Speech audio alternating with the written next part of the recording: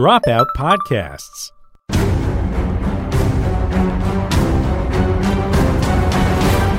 Hello and welcome back to Adventuring Academy. My name is Brennan Lee Mulligan. We are so excited to have a very special guest with us today. Please welcome Krystina Arielle. Hi, it's very nice to be here today. Thank you for having me on your show, Brennan. Hi, Internet. You may know Krystina as Arielle from Sirens, as Barra Posset from Critical Role All Honey Honey Heist. You may know her from The Stream of Many Eyes last year, and you will certainly know her this year for The Descent, which should be live to the public May 18th and 19th, which is the Coast's big live stream event. Yes, we're actually playing that Saturday at, I believe it's 5 o'clock. It's going to be myself, and we're going to have, our DM is going to be Marisha Ray, who is amazing.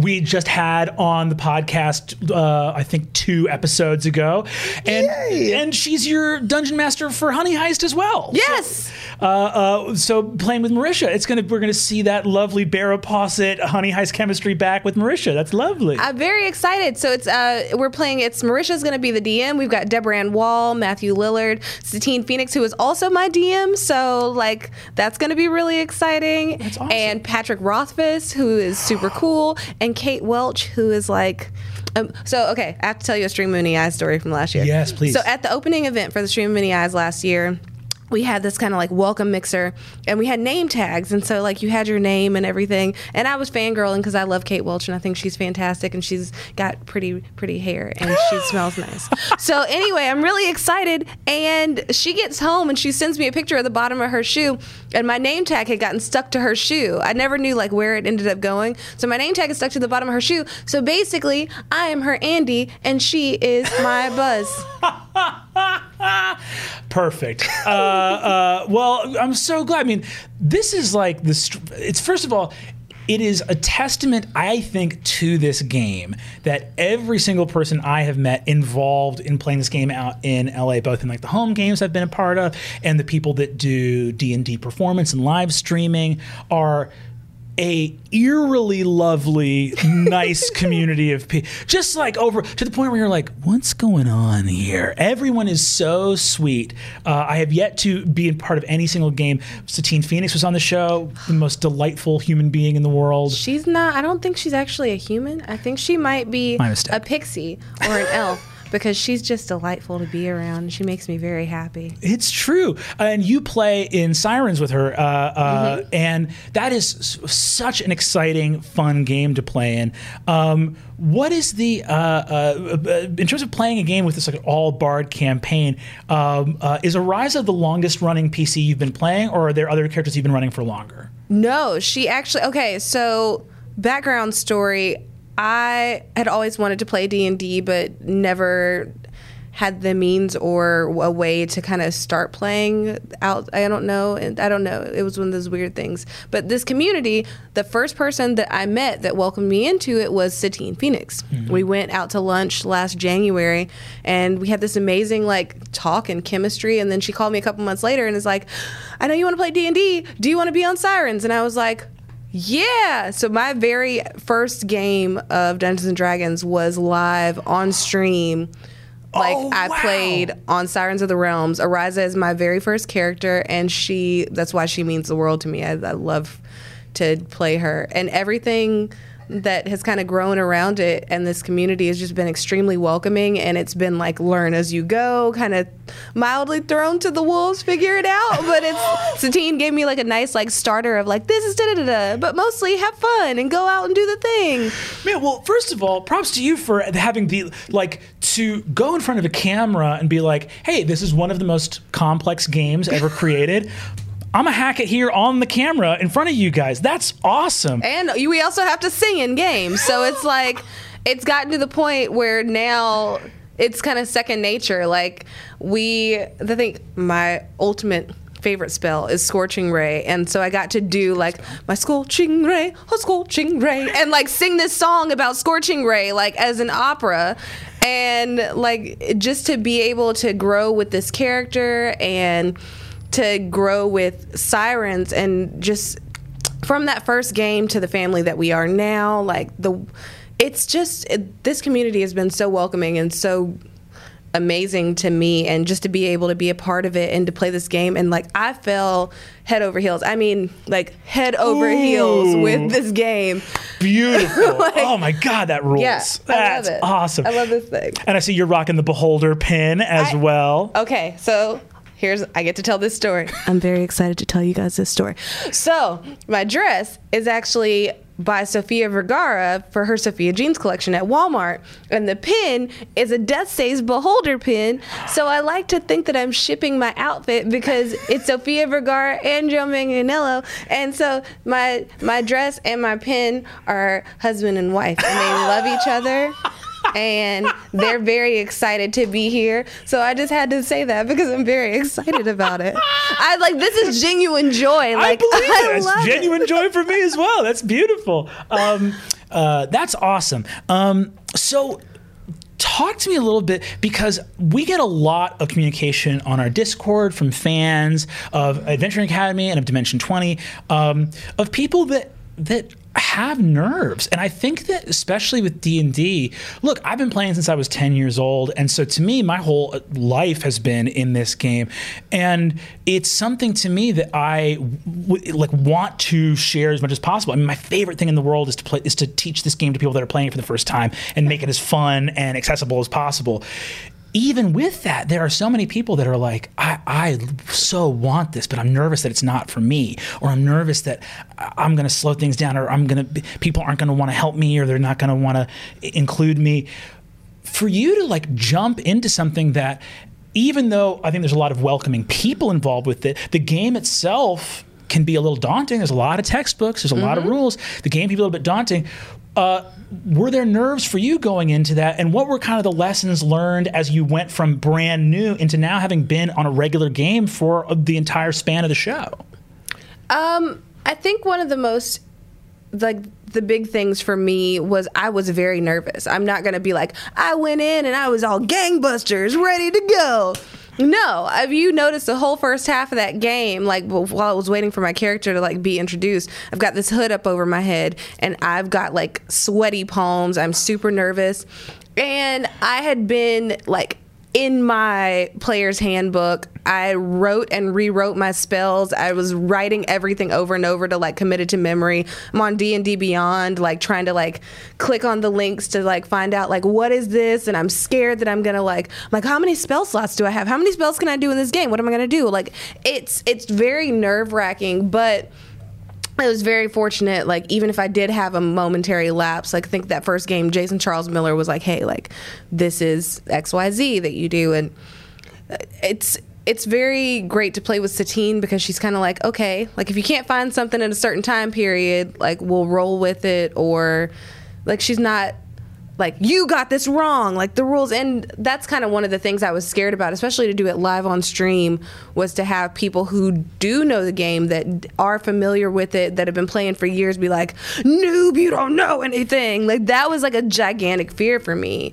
But to not have that, and to not have that criticism, just to be able to grow as a player, I think has played a very big role in me continuing to play the game and moving on to, I did Iron Keep Chronicles with Saving Throw Show. Awesome. And that was regardless. She was great. But like it's just this opportunity to bring out other parts of yourself. And for me, that's a big deal, especially as a Black woman in the world, like to be able to create a character that has like no restrictions, that just gets to be this whole person. Even if it's not myself, it's a whole other person. It's another, but mostly like a lot of my characters have parts of my personalities. Like they all tell horrible puns all of the time. But like I get to be lighthearted and carefree in game in a way that sometimes I don't have the opportunity to be in life, because I'm always on guard or expected to be something, or waiting to disprove this idea that, like, this preconceived notion that people have of me. Like, there's no preconceived notions in the game for me. Like, I get to go in and just be this character. I get to go in and live this fantasy life and sing and be carefree until my DM does something that doesn't let me be carefree. Satine. But it's like, I just love this game, and it was terrifying at first, but the more you play and the more you bond with your campaign members, I think that's one of the biggest things for me is like these people that I didn't know are some of my best friends in the world now. Like that is the joy of this game, is the camaraderie that it creates. It's like even like to the internet, to everywhere, like we're together. We have this relationship that I can't say that I've had that kind of, like even in organized sports, that I've had those kind of relationships form so quickly, and to go through slaying Tarrasques together and things like that, like it creates a camaraderie. Like even if it's fantasy, it's slowly becomes family. Oh, fantasy becomes family is the slogan of the century. Yeah, nailed it. Nailed it. That's so beautiful. And there's so much that you said there that is like so beautiful and profound and touching. And I think especially we had a friend of mine, Molly Ostertag, on the podcast a while ago, who was talking about the increased visibility of LGBT players in the game. And it's this bizarre thing where, you know, like, I played when I was a little kid, and I remember, you know, the classic kind of gatekeeper mentality you can talk about in like gaming stores and stuff like that, where there is like a certain type of like, this is the type of person that plays D&D, and you watch the kind of gatekeeper mentality. And what's so... I'm here to destroy that completely and fully. I'm here to kick open every gate, and no one can stop me. Hell yeah. We are pro gates coming down here on Adventuring Academy. And well, the thing that is so profound about that is, in talking with Molly about it and also being here, the idea of like these communities, no one could possibly benefit more from the idea of magical, heroic adventure stories about, and the idea too of like, especially you're talking about being guarded all the time. And I think there's something incredible that is available in fantasy and role playing in general with the idea of, here is a place for you to explore your identity through the lenses of people you could be in stories in a way where you get to experience them viscerally and truthfully without consequence in your real life. And talking with Molly about it, it's that same thing that why I think these games are so powerful, is providing a story where you can experiment with identity. You can experiment with values. What does it mean to believe this versus believe this? What does it mean to change in this way? And to do that in a story where you get to explore consequences and reactions of a vibrant living world, and then stand up from the table surrounded by friends and loved ones, having learned what you learned, but not having to deal with those consequences of the real world where you have to constantly be on your guard. It's so profound, and it makes me so happy that those gates are crashing down all around us. Really beautiful. And it's important because I wanted to play this game as a kid, but like I wasn't going to walk into a game shop and get the same type of reception that somebody else might have gotten. And a lot of that, it's terrifying. Like I already had to deal with that as somebody that loved comic books, that loved superheroes, and it's like, you don't like Dragon Ball Z, and it's like, I will Kamehameha you in the face. Like it was like there was enough of that I like, it created this fear, but like I just still wanted it. I still wanted to, like, instead it was like I'm at home playing video games and doing that. But now just to be able to even have this community, and to have this community provide a platform to talk about things that are important to me. And like I know, like people kind of do this thing where it's like if you're new to a thing, they make you feel bad for being like the noob label, like can be very negative. But everyone that's a professional was once a beginner. Like everyone started somewhere. Just because your story starts later doesn't make it any less valid or of great concern, or it doesn't mean that you can't go on to be a great person in that area or influential in that field. And I don't really care about any of the stuff. Like the opportunities that have come because of it, I am hella grateful for. Yeah. I love it, and I love the people that this has brought into my life. I love the like I wouldn't be sitting right here right now if it weren't for this game and what it's brought to my life. But to be able to get people's ear and to have them listen to things that I do truly find important, is something that I didn't know if I'd ever have in this life. And to know that it came to me from Dungeons and Dragons and cosplay and all the stuff that I do, like the things that are important to me. Like, I've been a nerd a long time. And like to know that that would be the thing, like I have made a career out of being myself. Yeah. And that for me is huge. And I'm really grateful that this door was open and that somebody went to that gate, unlatched it, and let me in, because it changed my life. And it's a home. It is such a home for me now. And like when I don't play, I feel like something is missing. If I'm not like in story, like creating something, then I feel like something is missing. And I can't put it into words, like what this game has brought to me as far as just finding parts of myself and seeing myself and just a space to exist that makes. I'm really trying not to cry. I'm sorry. I'm super emotional. But no, like I just love it a lot. First of all, if the tears come, you can trust me and Alphonse. We are, maybe not Alphonse, but you can trust me. And secondly, yeah, it's profound and deep and meaningful. And it's crazy to me. I will say on an emotional level for myself, I remember when D&D was not popular, and I know that a lot of gatekeeping comes from chips on shoulder around that. And I just did an AMA the other day where someone asked, like, what's it like to see a hobby you've been doing since you were a kid suddenly blow up in popularity? And first of all, it's like, well, some of the reasons that it wasn't popular were people were being actively excluded, right? And then secondarily, it's like, how could I have any reaction other than pure joy to watch a thing that I've known was awesome forever suddenly explode, and all these people that have been excluded suddenly get to rush in to the table and enrich the entire art form. And like, you see that with all the incredible streams that are going on right now. You see that with like the stories that are being told for the first time. And I love what you're saying too about like this game providing a platform to tell a story, to share your values, to share your worldview, because that's what it has always been at its best.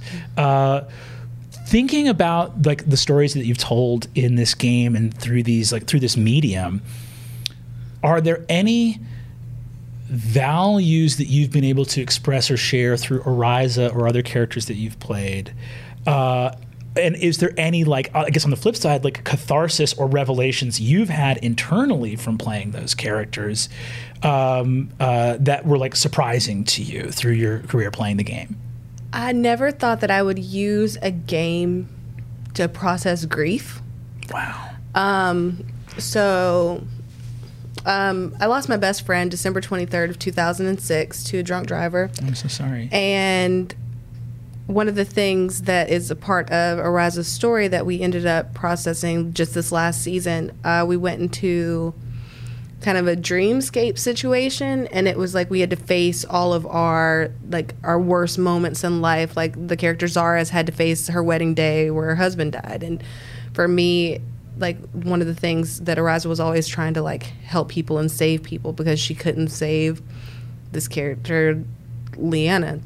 And Leanna is based on my friend Rebecca Lynn Partain, who I lost. And I just to be able to kind of like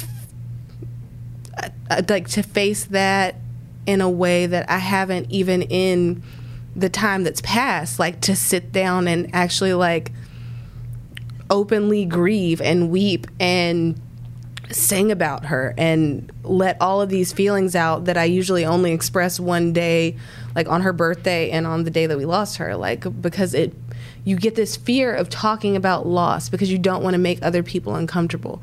Like with grief, we hold so much of it inside. So to have this opportunity to like remember and honor like somebody that means that much to you in a different way through story, like I never expected that, but I'm extremely grateful for it, because I was like, that week was a really bad week for me. And I remember when Satine told me like we were going to delve into kind of like our worst places, and I was like, this is something that I really need to process and talk out and work through. And like she made it possible. She gave me like the room. And the great thing about the players at the table during that game was that everyone gave each other space.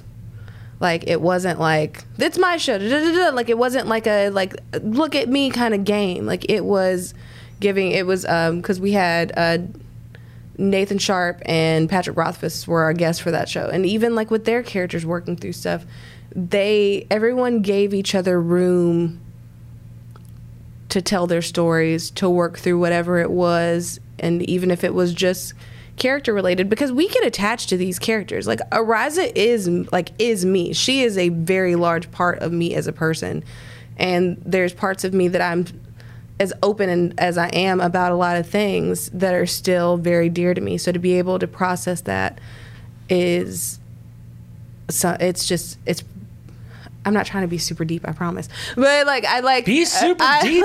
There's no point to life if we're not going to get super deep. What are we going to skate on the surface? I could be shallow. No, I'm just kidding.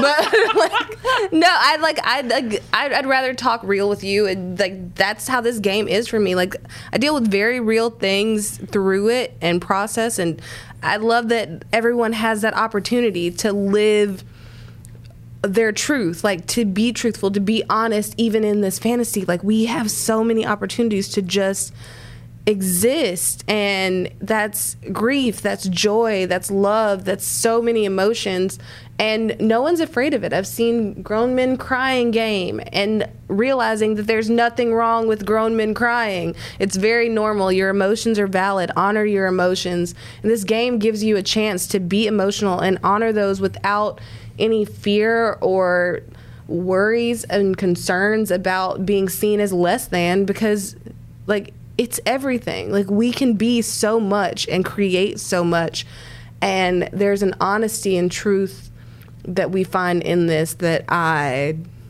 honestly have not found anywhere else. Yeah. First of all, thank you for getting real and being deep, because truly, I say this with full disclosure that I was a philosophy major, and I apologize, and that's a bummer for everybody. What are we doing in this life if not getting to the real shit that actually matters and is deep and profound and significant? And if we do some puns along the way, that's great. Regardless. But I to nerd out on everything you just shared for a second. So I was raised by my mom was a writer, and she was also a Celtic Arthurian scholar. I went to like spring Celtic Beltane festivals growing up, and we had like Joseph Campbell in the house, and all this stuff. And it's not lost on me. And I always kind of circle back to this in my head, which is always the idea of mythology. And you go through all over the world, and you will find rituals of shared group communal storytelling, and people, wearing masks to create profound spiritual mythological significance. I don't think it's lost on me that some of the most cathartic moments I've had have been when I was pretending to be someone else, because and I think weirdly it comes back to walls and putting your guard up in a way that a lot of ego and a lot of the moments where we are ourselves living in the material logistical world where we're late for a thing and we got to get to a thing and the check's got to clear and we got to get to the thing and it's transactional and material and clicky and yada, yada, yada. It's no wonder that this layer of grime builds up on you that makes it, I think, hard to reach catharsis, and especially when huge traumatic things happen, or not even traumatic, but just like moments of grief or moments of intense loss, that you sink into that material grime covering your regular day-to-day self, and you can hold off processing, and you can hold off on growth or transformation. And it takes going to Gelgador and being the hero, Fistan Dantilius, whatever, Darian Silverspear, it takes becoming that a second to suddenly let the fucking walls down for a second and stop saying I'm fine. And stop saying I'm fine. and you're making the death saves, or you're watching as your ally does, or something is happening in a moment.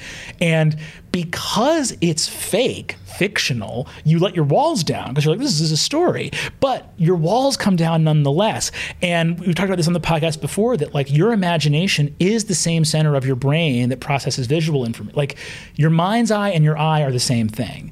You store memories of stories in the same place you store memories of your life. Your brain doesn't sort out powerful stories from your real life. And so you let those walls down because it's fiction, and then all of a sudden you're having a profound experience and you're processing something that can transform you.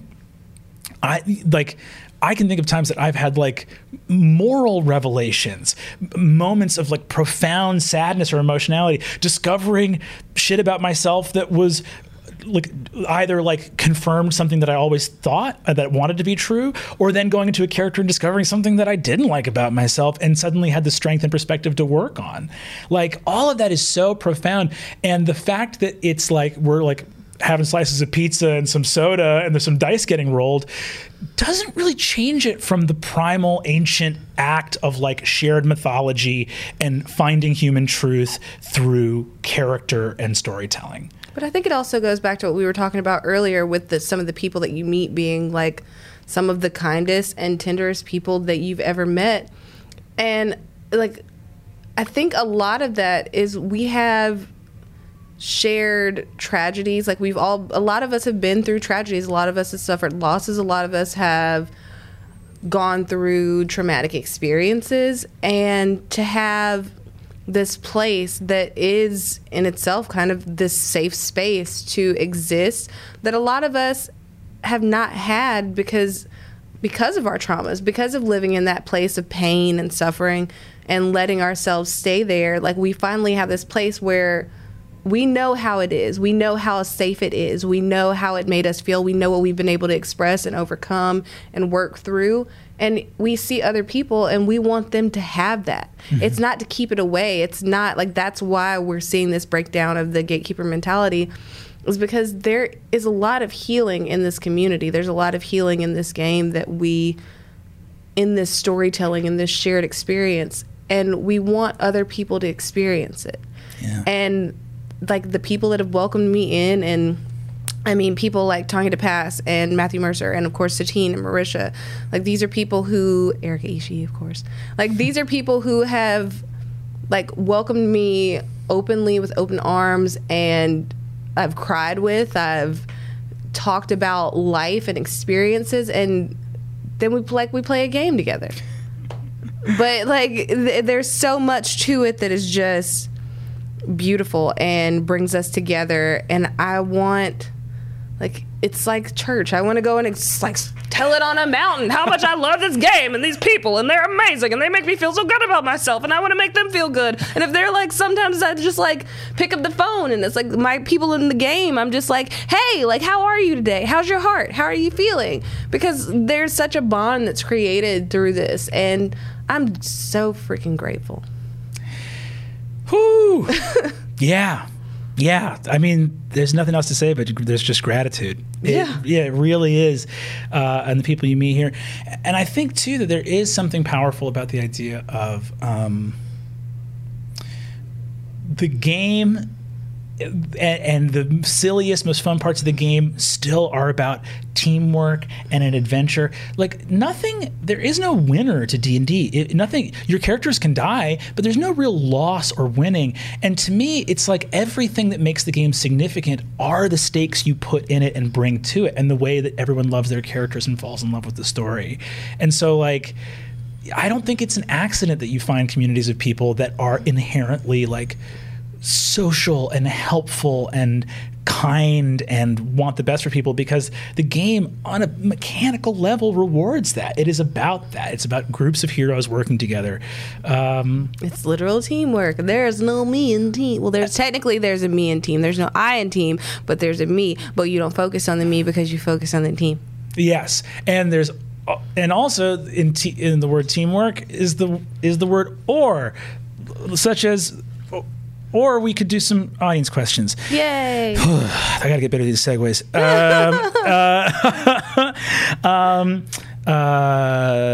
That was just a profound conversation. I really loved that. I wanted to acknowledge that before we moved on to these. Let's talk more. Let's talk more.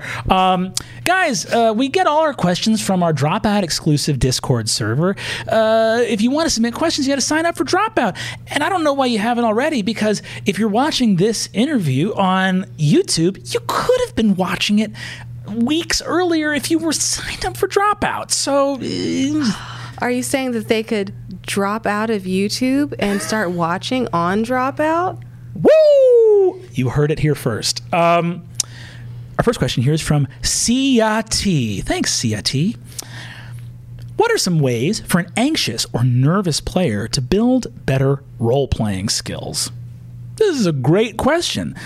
What are some ways for an anxious or nervous player to build better role-playing skills? Start role-playing in random places. This sounds really weird, but I'm dead serious. So one of the ways, like, also, you want everybody to have a good day, I hope. I hope you're those kind of people. But, like, go to McDonald's and, like, speak as your character while you're doing an order, like, in the drive-thru. Like, use your character in different parts of life to get used to them. And, like, do it in those, like, if you have a robocall. Nobody wants to take, like, one of those calls, but they can be very fun if you play it right. I'm just saying, somebody calls you and they're like, "Hello, ma'am, I'd like to talk to you about your credit card." "But I don't have a credit card, ma'am." "But you do have a credit card." "No, I don't." "Do you?" And then you just kind of carry on. And it's like, then you start asking them about their day, but you just do it as your character. And instead, like, talking to strangers is... I mean, I know they tell you don't talk to strangers, but, like, I've talked to strangers my whole life because strangers are only strangers till you say hello. But, like, use those opportunities to, like, speak as your character, to get used to talking in your character's voice or whatever that may be. And just, like, it is. Like, just go out into the world and, like, be your character sometimes. The idea of, hello? Why, yes, I will be voting in the local school board election. Perhaps you'd like to tell me more about the candidate you'd like me to endorse. Yes! That is exactly it! Those are the things you've got to do. And, like, it gets less awkward the more you do it. It's only awkward till you do it. That's the thing. And I think there's a big thing in that, too, which is that idea of... is there going to be some awkwardness when you start role-playing for the very first time? Yes. And the trick is to treat that like... there's an old quote that I love. It's one of those old, like, stoic kind of quotes. And it's, if you're going through hell, keep going. That's a country song. Is it really? If you're going through hell, just keep moving. I'm from the country. Anyway.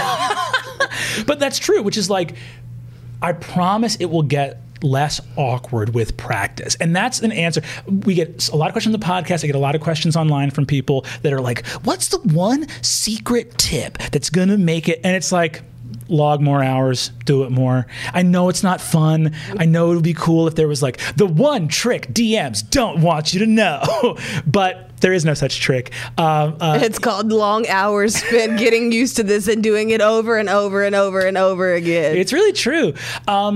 I would say, too, that as we often say on the podcast, conversation is key. So if you're feeling a little bit shy or anxious about role-playing, I would bring that up to your DM and to your fellow players. One of the things I think is nice, especially if you're playing a lower status character, is to form, before you start playing, a pre-existing relationship, maybe even with like a higher status character who's in that game, where you can have a friendship there so that a player that has a lot of ease driving scenes and making big choices also knows to look out for you. And I think it's incumbent on people that have the ability to create space for themselves to create that space for people that need some practice getting used to doing that. Yeah. And I think that if you're a little bit shy or anxious, be like, if you're playing like a quiet wizard, be friends with the loud bard who's super charismatic, and they can, create situations for you to get your sea legs under you, to get used to that kind of thing. Or you can do like I did my first couple of games and just take a few minutes to cry. Just cry. If you need to, like, cry, be nervous, like, feel that whole thing. I did. Literally, I tell the story all the time. Before we did Honey Heist, I was super nervous because it was like, I'm at this table of people where I feel like super out of my league because it's like, Laura Bailey, like, and I felt like, like, why am I here? And I was super anxious, and I cried. I felt super nervous. And then Taliesin Jaffe came over, and he gave me a really big hug, and he was super nice to me, and he stood off to the side, and he was like, and it was kind of like, there's something in having, like, if you see one of your players, like fellow players, that's super nervous, like, in just telling them, like, go have fun, it's going to be okay. At the end of the day, it is just a game. You're going to feel your feelings, and those feelings are valid. Your nerves are valid. Honor that. But just keep going. But, like, you're going to be okay from someone is sometimes the best possible thing that you can do. Like, whatever's going to happen is going to happen. Most of the things are going to come down to the roll of a dice. But just let it happen and live in it and feel your feelings, get them out, and then go out there and do the damn thing. I love that. Also, Taliesin Jaffe is the sweetest human being that there has ever been. With the best hugs. He's awesome. I truly talked to him until 5 o'clock in the morning because I was like exhausted. I was like, I can't stop talking to this guy. He's the most interesting human being I've ever met in my life. That's what happens when you live for 1,000 years. Like, you just like become the coolest person to ever exist. Whoa! So that was what the Fool's Crusade was. Incredible. That's like all this ancient history that you've lived through. Someone knows secrets. I love that. And there's actually something I love about what you just said too, which is that this is a little bit on me because I think I had a situation where I was teaching an improv class and I responded a little bit robotically, but someone did. I ended up saying a version of what you said, which was someone was like, we have a class show at the end of 8 weeks, and they get up and perform on stage in front of people, and you know, it's just like it's not even mandatory. They don't have to do it, but it's like we provide an opportunity to go perform on a stage.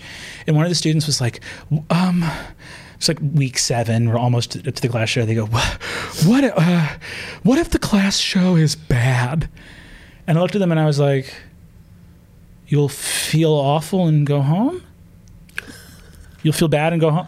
And like, this is on me for being a little bit robotic, but I was like, oh, you'll just go home and you'll feel bad and then it'll wear off a couple of days later and I hope you'll keep doing this. And then it was like, that was clearly not they wanted the like, you're gonna do great. And I was like, most first shows are gonna be bad. And I was like, you might be bad, you know? But what I ended up saying to them was I said, and again, this sounds overly harsh, but I meant it in a really positive way, which was basically like, the person said, well, what do I, I'm just nervous about doing a bad job. And I went, okay, do you think you'll get so nervous that you won't do the show? And the person was like, no, like I'm going to do the show no matter what. And I went, cool. So then in a kind of logistical way, at least, your fear doesn't matter. Like, you're gonna do this. You know it in yourself that you have what it takes to do this. And if you're afraid as can be and you do it, you still did it. And it's like, so certain to what you're saying of like honor the feeling. It's like, cool, you're afraid. You're still going to do it, and you're going to get good at it. And it's going to happen maybe in the first 10 seconds of playing, or maybe it'll happen after a couple sessions.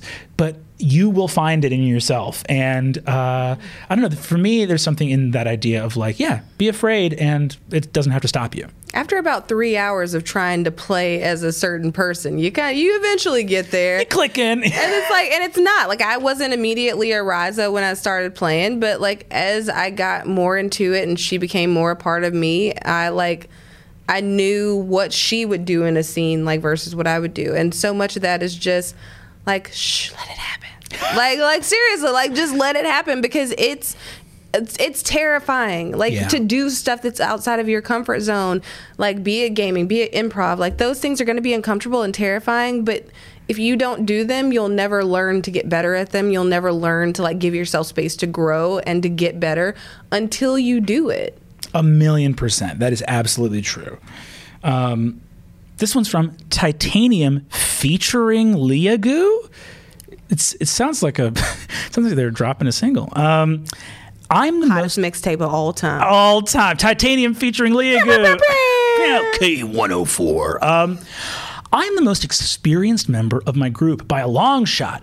Most players in the DM started within the last year. How can I, as the experienced player, help facilitate a good gaming experience for the DM and the other players without taking away from the DM's world building and without other players feeling secondary? Right now, whenever there's a lull, I find all eyes are going to me to guide the party to the next step, and it's a little pressuring.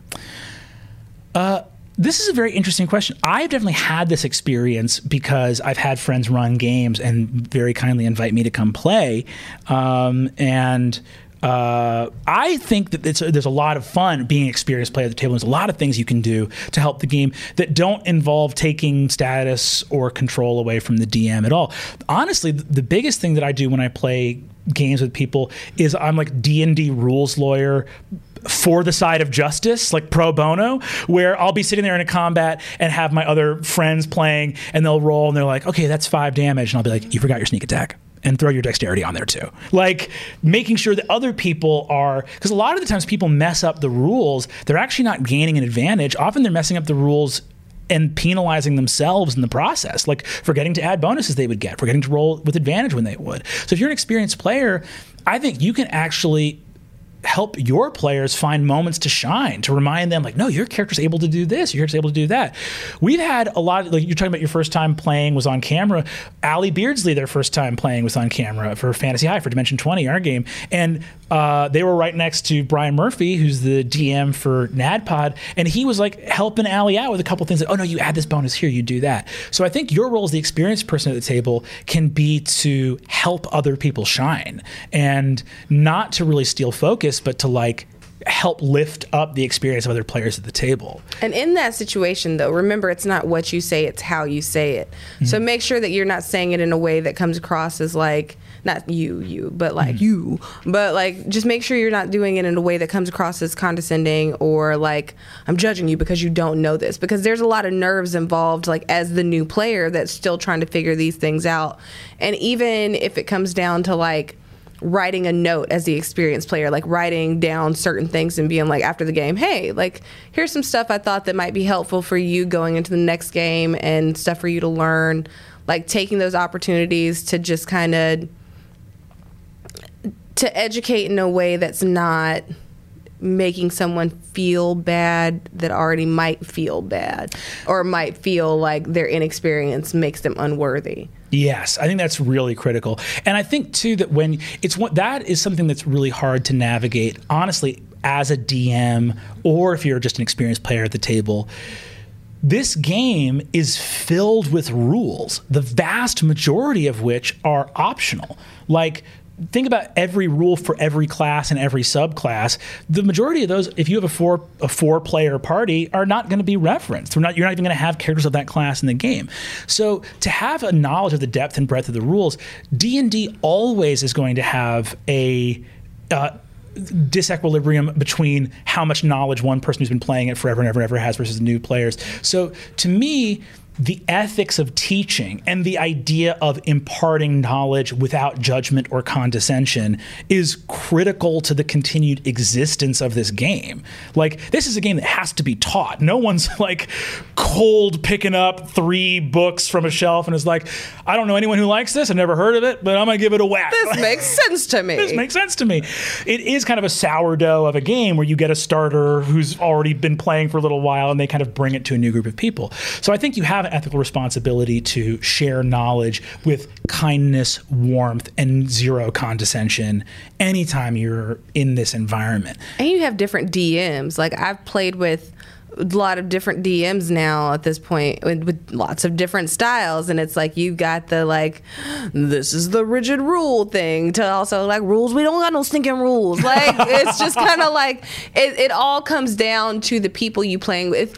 You can be in a different situation by just switching campaigns with people. Like, it's read, learn. D&D Beyond is an amazing resource as far as coming from D&D Beyond, say herself. I think it's really great to make sure that you go and you like use those resources. There, every time you click on a different area in D&D Beyond, it tells you about like what is this for, how it's used, like what this special magic tool is for, and like utilize your resources. Like, make sure you tell new players, utilize your resources. Don't just rest on your laurels. If you have the time, like, go pick up a player's handbook and read, learn more about your character. But you're not going to know everything right away. Like, it's impossible. I think that's absolutely true. And if you find yourself on the flip side of that, of having more experience, I think that anytime you are bringing a lot of experience, but you're in a position where you are a peer, so it's like, it's not proper for you being like, look, I've been playing for 15 years, I should be the leader of our party. Like, you're a peer. Even though this person is playing for the first time today and you've been playing forever, you are still both PCs of equal status in this party. So I think the best thing you can do when you bring a wealth of experience and knowledge to a relationship of peers is to not lead, but just model. Like, cool, you've been playing for 15 years, you have a lot of experience. Be the person listening to a DM who's struggling to get their first description of a dungeon out, and you're not on your phone. You're the one who's really looking and modeling, like listening. Be the one who, if there's a crosstalk at the table while one character is trying to have a really important moment for their character, be the person to go like, wait, I want to hear what's going on with this big emotional moment for this character right here. Like, you have the experience, so don't think about leadership or like, how do I drive or lead? Think about like, how do I model what wisdom I've collected from playing this game before? How do I just, rather than do, how do I be, if that makes sense? Yeah, and on both ends of that question with the experienced player and the non-experienced player, learn to hear, learn to listen, like, but also learn to give. Like, there's so much of it is literally learn to give, learn to receive. And like, receive that openly, and know that the people that are in your campaign are probably coming from a really great place and just trying to be helpful. So just listen. And I know that it gets to be a lot, feeling like everything is on you to like move something along, but also know that it won't always be that way. So give those other players the grace and the time to learn. And just like ask them a question, like a very leading question, like as part of the campaign, like, oh, we're going to go do this thing. Why don't you go check out that box over there? What do you think of that box over there? Maybe there's something in, I don't know, like lead it in a way, but also do it in a way that gives them an opportunity to speak up, that so everything is not on you. Exactly. Yeah. Creating space and providing opportunities rather than, ruling with an iron fist. Unless you have an iron fist, in which case that'd be really awesome. You're like Jaime Lannister. He literally has an iron fist. Or gold. Gold. It's like great. A gold plated or something. It's a gold and it's also like half fist. It's like he's got a weird. It's at an angle like. I want to know like what Tywin was thinking. It's like, you didn't think about your son's love life. The most important thing for a Lannister is to be able to do that queen wave, like from the back of the car. A Lannister always waves his hand. I mean, that's got to be where we call it. Krystina, this has been an absolute joy. Thank you so much. I'm walking away from a conversation about D&D feeling like a much better person. I feel like centered, and my breathing is like, ooh, it feels That's good. my superpower. Our guest today is Krystina Arielle. Krystina, thank you so much. Thanks. Oh, I don't know if my name is spelled down here, but it's Krystina Arielle. It has a K and a Y, not a CHR. For ease of looking up and following on social media, which you absolutely should do. Krystina, thank you so much. We'll catch you guys next time on Adventuring Academy. This has been a Dropout podcast. For video of today's show, plus more exclusive series, go to dropout.tv.